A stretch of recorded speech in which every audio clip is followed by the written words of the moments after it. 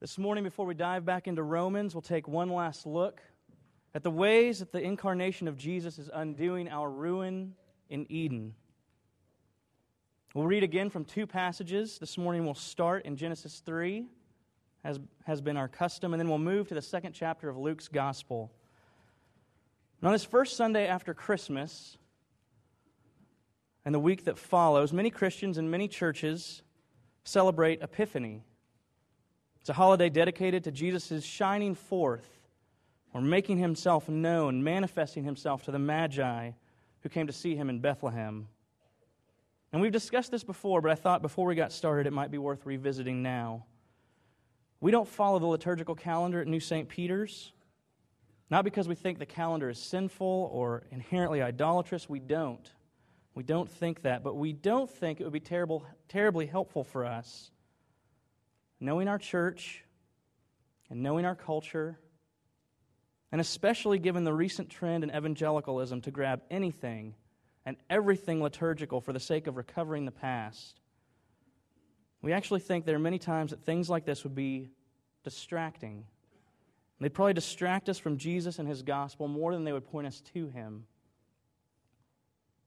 So with that disclaimer, with all of that said, I'm not pushing for the liturgical calendar this morning, but I'm going to preach an Epiphany sermon. I think it's very fitting for us to move towards the life of Jesus as we wrap up this short series.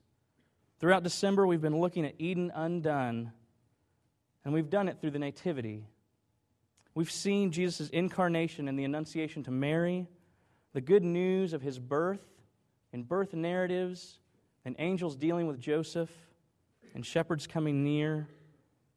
And this morning, Luke will move us away from the Nativity to see the incarnation in the life of Jesus, even in the very early life of Jesus, fighting to undo all that Eden ruined in us. So we won't read the most traditional Epiphany text this morning with the Magi and the gifts of gold and frankincense and myrrh, not just because I don't know what frankincense is.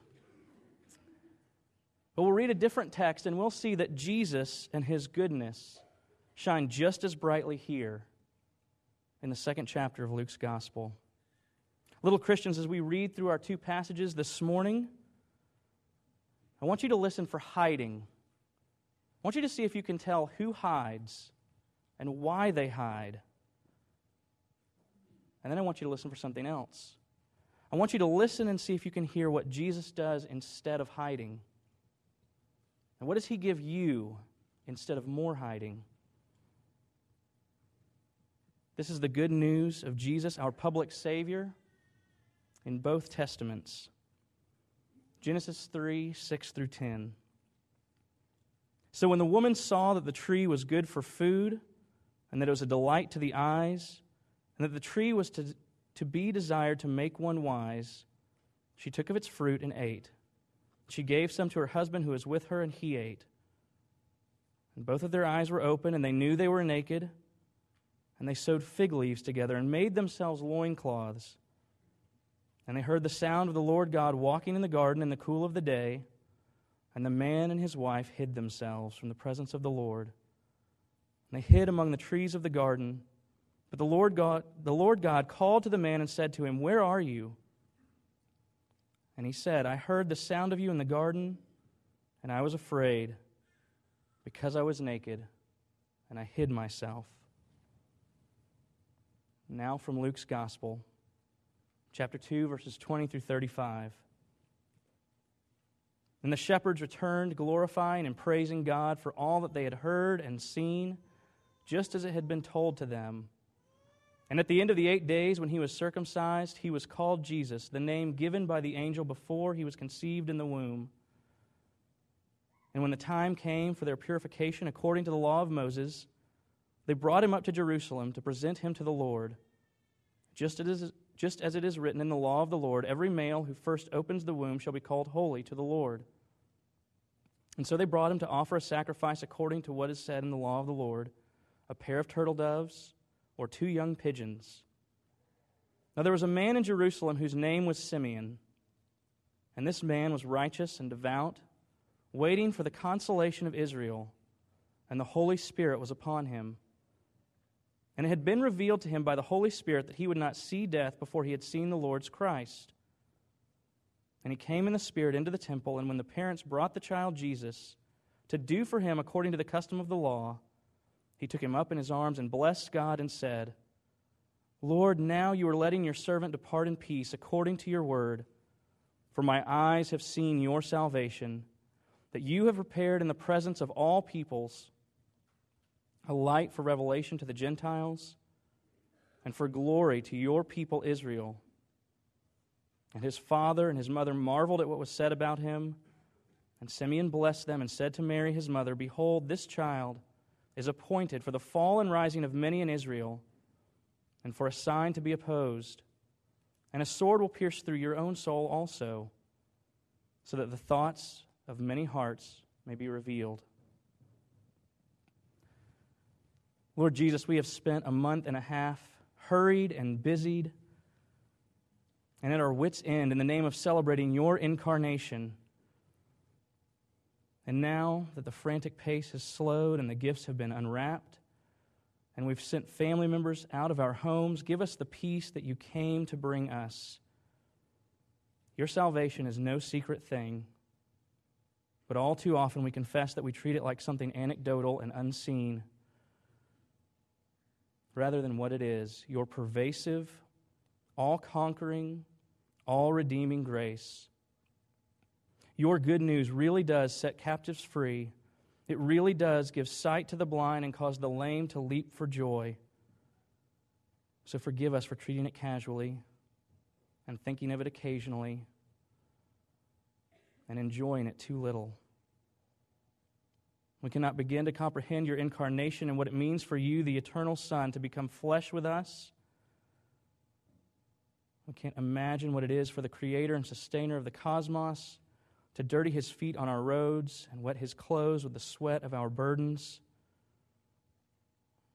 It is beyond us to consider what it means for the author of life to accept our death and swallow it whole and come out victorious on the other end for us. But while these things are past our understanding, they are not out of reach for our rejoicing and our praise. So now as we consider your word, overwhelm us again. Flood us with the joy and holy satisfaction that belong to us and you alone. Lord Jesus, my mouth is clumsy and our ears are dull, but your words are true. They are firm and sure. So do these things for us this morning through the work of your Spirit and the preaching of your word to the glory of your Father. Amen. Would you be seated?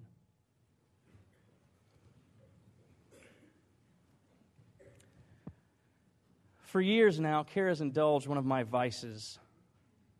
I love stand-up comedians, and Kara does not.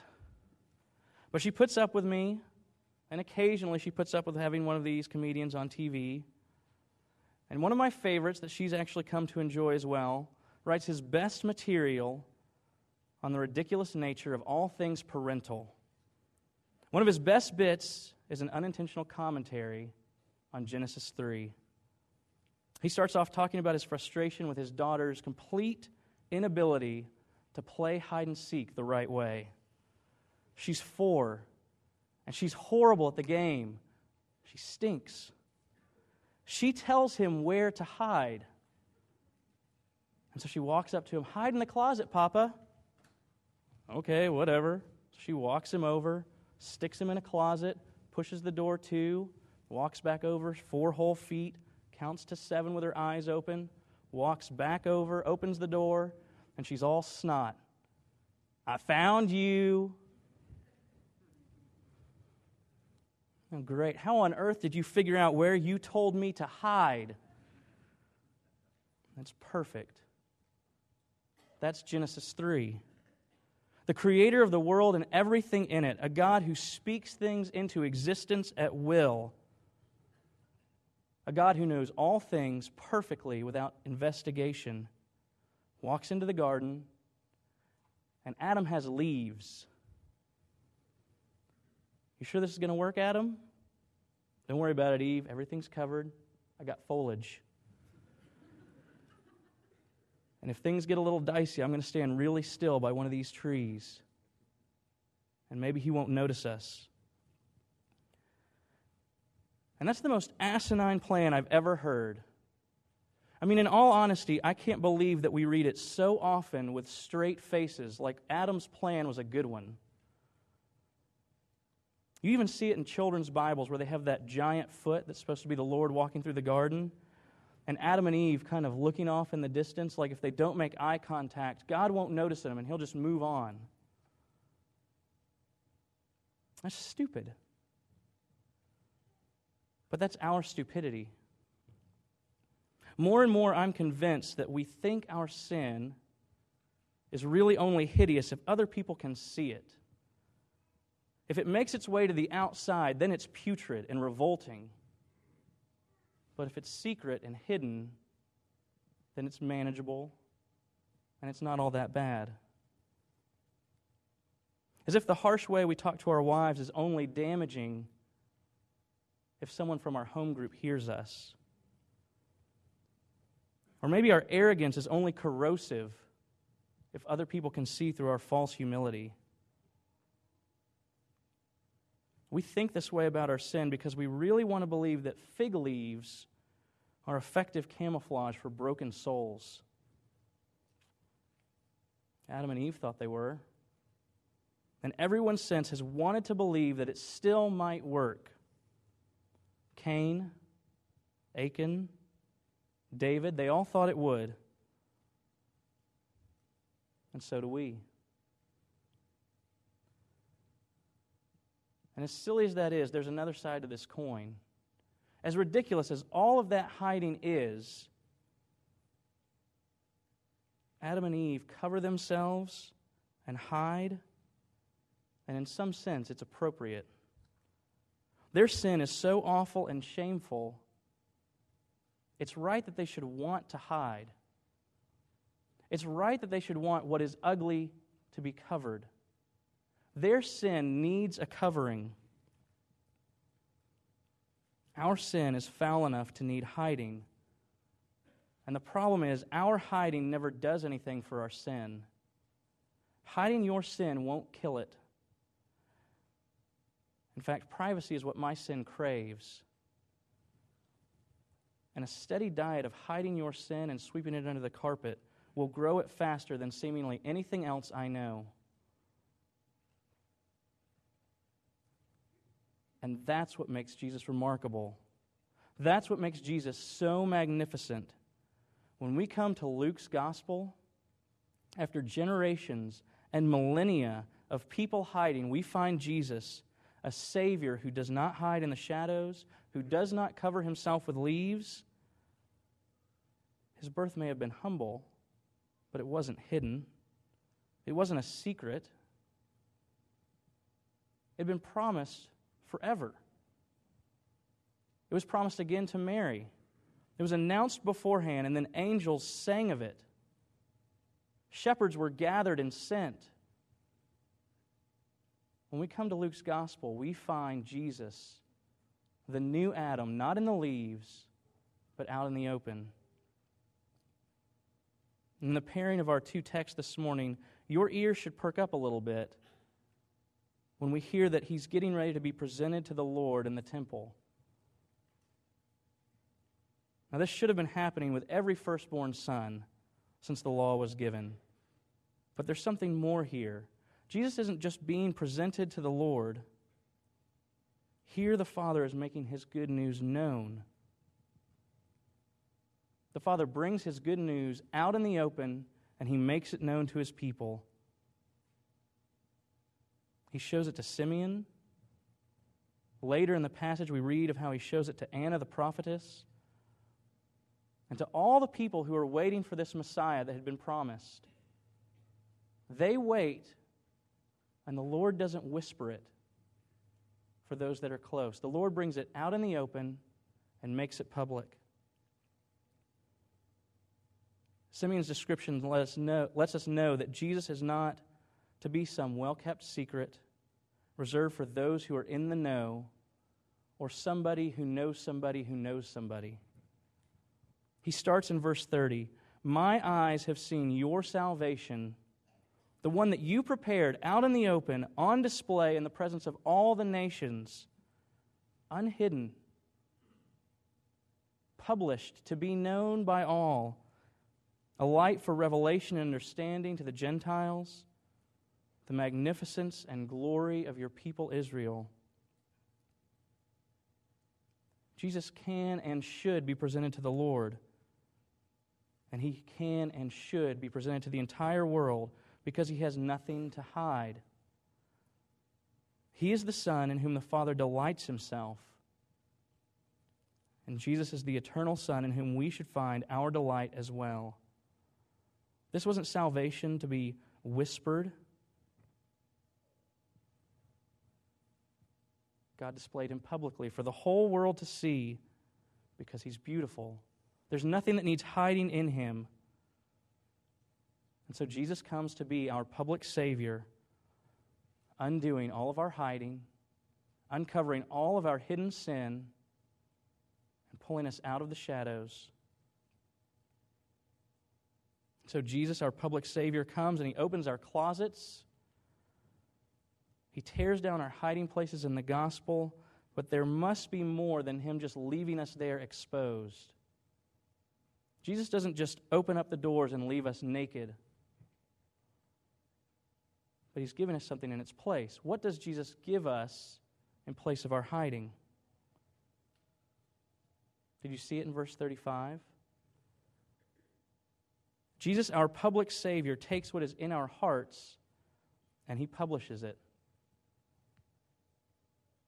For some of you, this is what you've always wanted. For some of you, this is your worst fear, but your thoughts just got a book deal. He makes us public too. As our public Savior, Jesus makes us His public people. If He was a light to the nations to display His magnificence as the glory of Israel, then He does the same thing with us. He does it in us by extension of Himself in the church. He saves us out of our hiding to be His people, to be His bride, part of His body, adopted as the children of His Father. And so by extension, we're made into His gospel lanterns. And we display His same light in the church. And just like Him, we display it in the presence of all the peoples. And we should stop for a minute here because we trip over this very often. One thing that we get right as Reformed Christians is the secret and mysterious movement of the Spirit. We know that the work of the Spirit is invisible to us, and that we can't predict it, and we can't conjure it, we can't manipulate it. And so it's right for us to discuss and appreciate this mysterious movement. We don't get to see His operation in giving us new hearts of faith and repentance and worship. The new heart is something we don't see on the outside, but only at first. Jesus told Nicodemus in John 3 that just the way you can't see the wind, you can't see the Spirit. You can't see where He comes from, you can't see where He's going. But even in John 3, He goes farther than that. He says you can hear the sound of Him. Just like the wind, you can hear the rustling. And so if we claim to be moved by and made alive by the wind of the Spirit, there should be evidence of His rustling in us. Just because the Spirit is mysterious and sovereign, it doesn't mean that we can't see anything of His effects. In fact, it's the opposite. The effects of grace that Jesus gives us by the Spirit are public. They are real, Spirit-born change in us as new creatures. And they can't help but be noticed if they're genuine. Because in us, Jesus is putting His grace and His work on display. He gives us a public faith. He gives us public fruit and sanctification.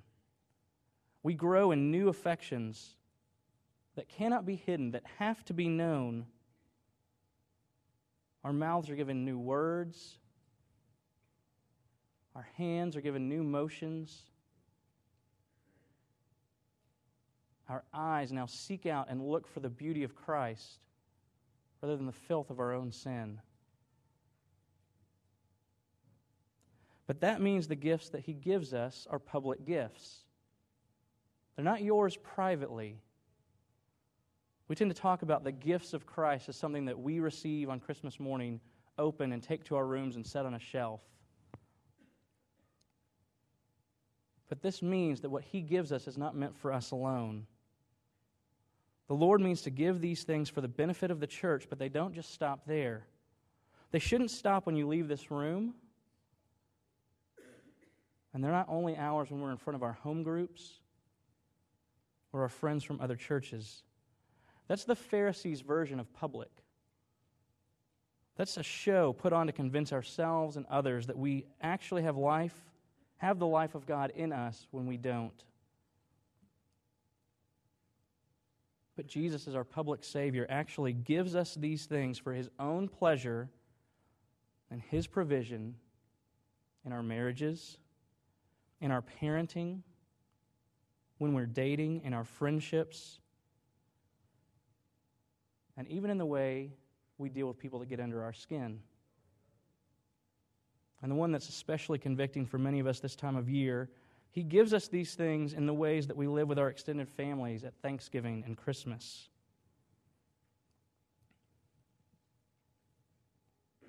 About a year ago, Kara and I went to lunch at a restaurant near SMU's campus. We got our food and we sat down, and about halfway through our lunch, a group of freshman girls came in and sat down at the table 2 or 3 tables away from us.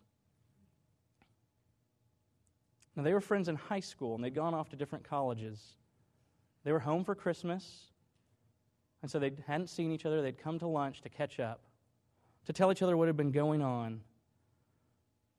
And so one of them started telling a story fairly loudly about how she'd gone to college, how she'd pledged a sorority in the summer, and how she'd done some very irresponsible, very illegal things in the fall, and how she'd posted all the pictures of it online. She was kicked out of her sorority before Thanksgiving. She was suspended from school, and with righteous indignation and complete disgust, she summarized the entire story for everyone at the table and everyone in the room. I mean, seriously, it's like there's no such thing as privacy anymore. She wanted to hide her sin in public. It wasn't bad that she had done these things. It was only bad that someone had found the pictures that she published. And recently what I realized is that that's exactly how I think about my sin and my sanctification. I should be able to manage the privacy settings. Because if I'm going to do the right thing, I want someone else to know about it, especially if it's hard or sacrificial. If it costs me something, I need someone else to know, because otherwise I won't get credit for it. I've been realizing more and more that I'm nicer and more attentive to my children when you're around. And I act more loving toward Kara when she's going to know how loving and sacrificial I am. I don't mean any of these things in a scandalous Jekyll and Hyde sense. Most of the things I've been noticing are laughably small, but it's what they show me about my own heart that's disturbing.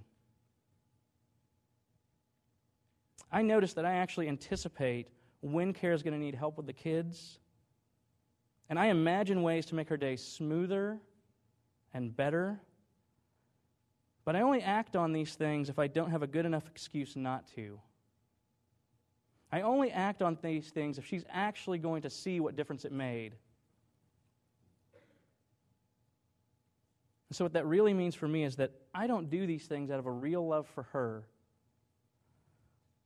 I do these things as obligations, things that I would shirk if given the chance, and if she's not going to notice or comment, then why bother? And I do the same with all of you. I put a lot more time and energy into things like a sermon because you're going to see and hear it. And in all of these things, I've started to see how short I come of Jesus' public perfection, and how often I actually create my own suit of fig leaves for a different purpose. I want to hide the graces that Jesus wants center stage and on display as His works in me.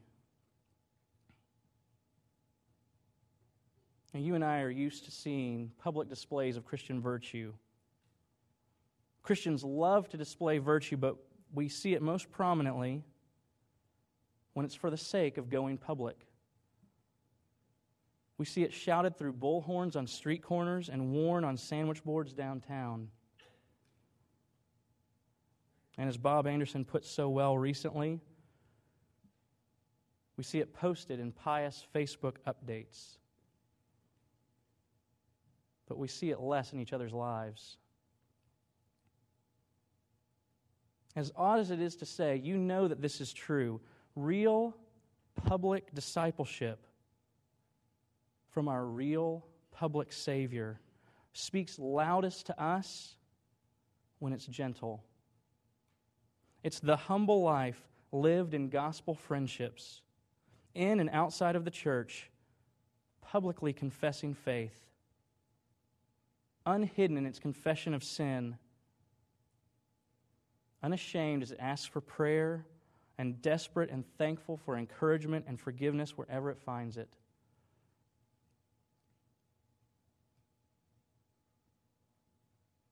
This kind of public discipleship rejoices out loud in repentance and sanctification seen in another. Now, some reduce the faith of the church to something that's private and imperceptible outside of us. It only happens in here. And others reduce it to behavior and ritual, to be done on the outside only done to be seen. But the good news is that Jesus refuses to be reduced. Jesus refuses to have His good news truncated. As our public Savior, He makes His public people changed by His grace. And His grace is unmistakable in its public effect. His grace is seen in us. Skeptics, in all of this discussion of a public Savior and public discipleship, here's the question for you. What do you work hardest to hide? And what benefit have you gotten from hiding so far? How far has this hiding taken you? Or to put it another way, if Jesus really is a public Savior, if He really is full of grace that's put out on display in the open, then what thoughts does He reveal in you? And what, if you belong to Him, would He put in their place? Is there any of His grace that you see that needs to replace what you have on your own?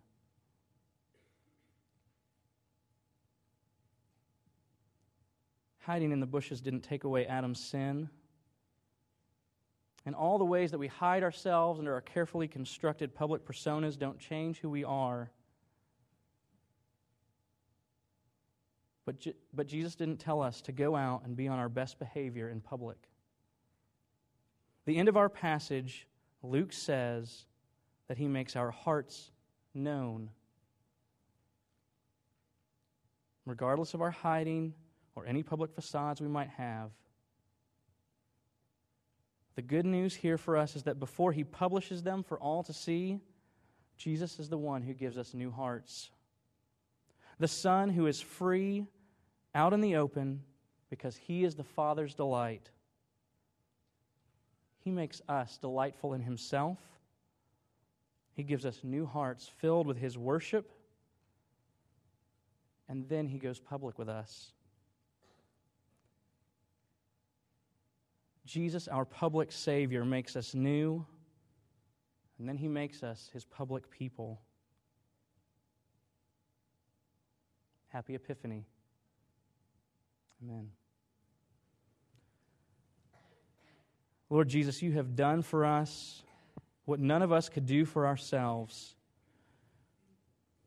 In your incarnation and in your incarnation alone, you have undone our ruin. You have brought life and peace to your people. And you didn't hoard it. You didn't hide it. Instead, you put it out on display. So now would you take us, would you grab us and take away our hiding and give us more of the fruit of your grace that can be seen, more of the new heart seen on the outside, made public. Take our thoughts and our words and our actions and use them to display the magnificence of your grace, because we have nothing else worth displaying, nothing else worth making public.